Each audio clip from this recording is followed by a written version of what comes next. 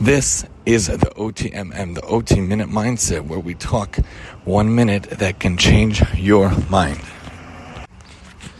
Talking about the idea of different things around your life, different things in your life, how interesting it is where you have different things in your life. Luckily, where we got our house, our nice little cozy house, our small 3-bedroom colonial, but our wonderful cozy colonial is a block around the block from the mailbox. How wonderful it is to use the mailbox. Sometimes people go to the post office.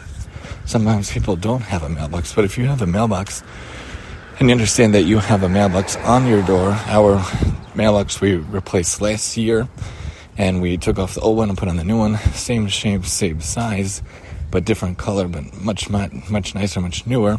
How cool it is to have such a simple thing in your life, such a wonderful thing that we have to take advantage of. If you have a mailbox, use it and understand how cool it is that you could send something out to the world and you could trust that it'll get there. I mail things all the time. I walk around the corner, I go to my corner, I go to the right, and then I walk down a block.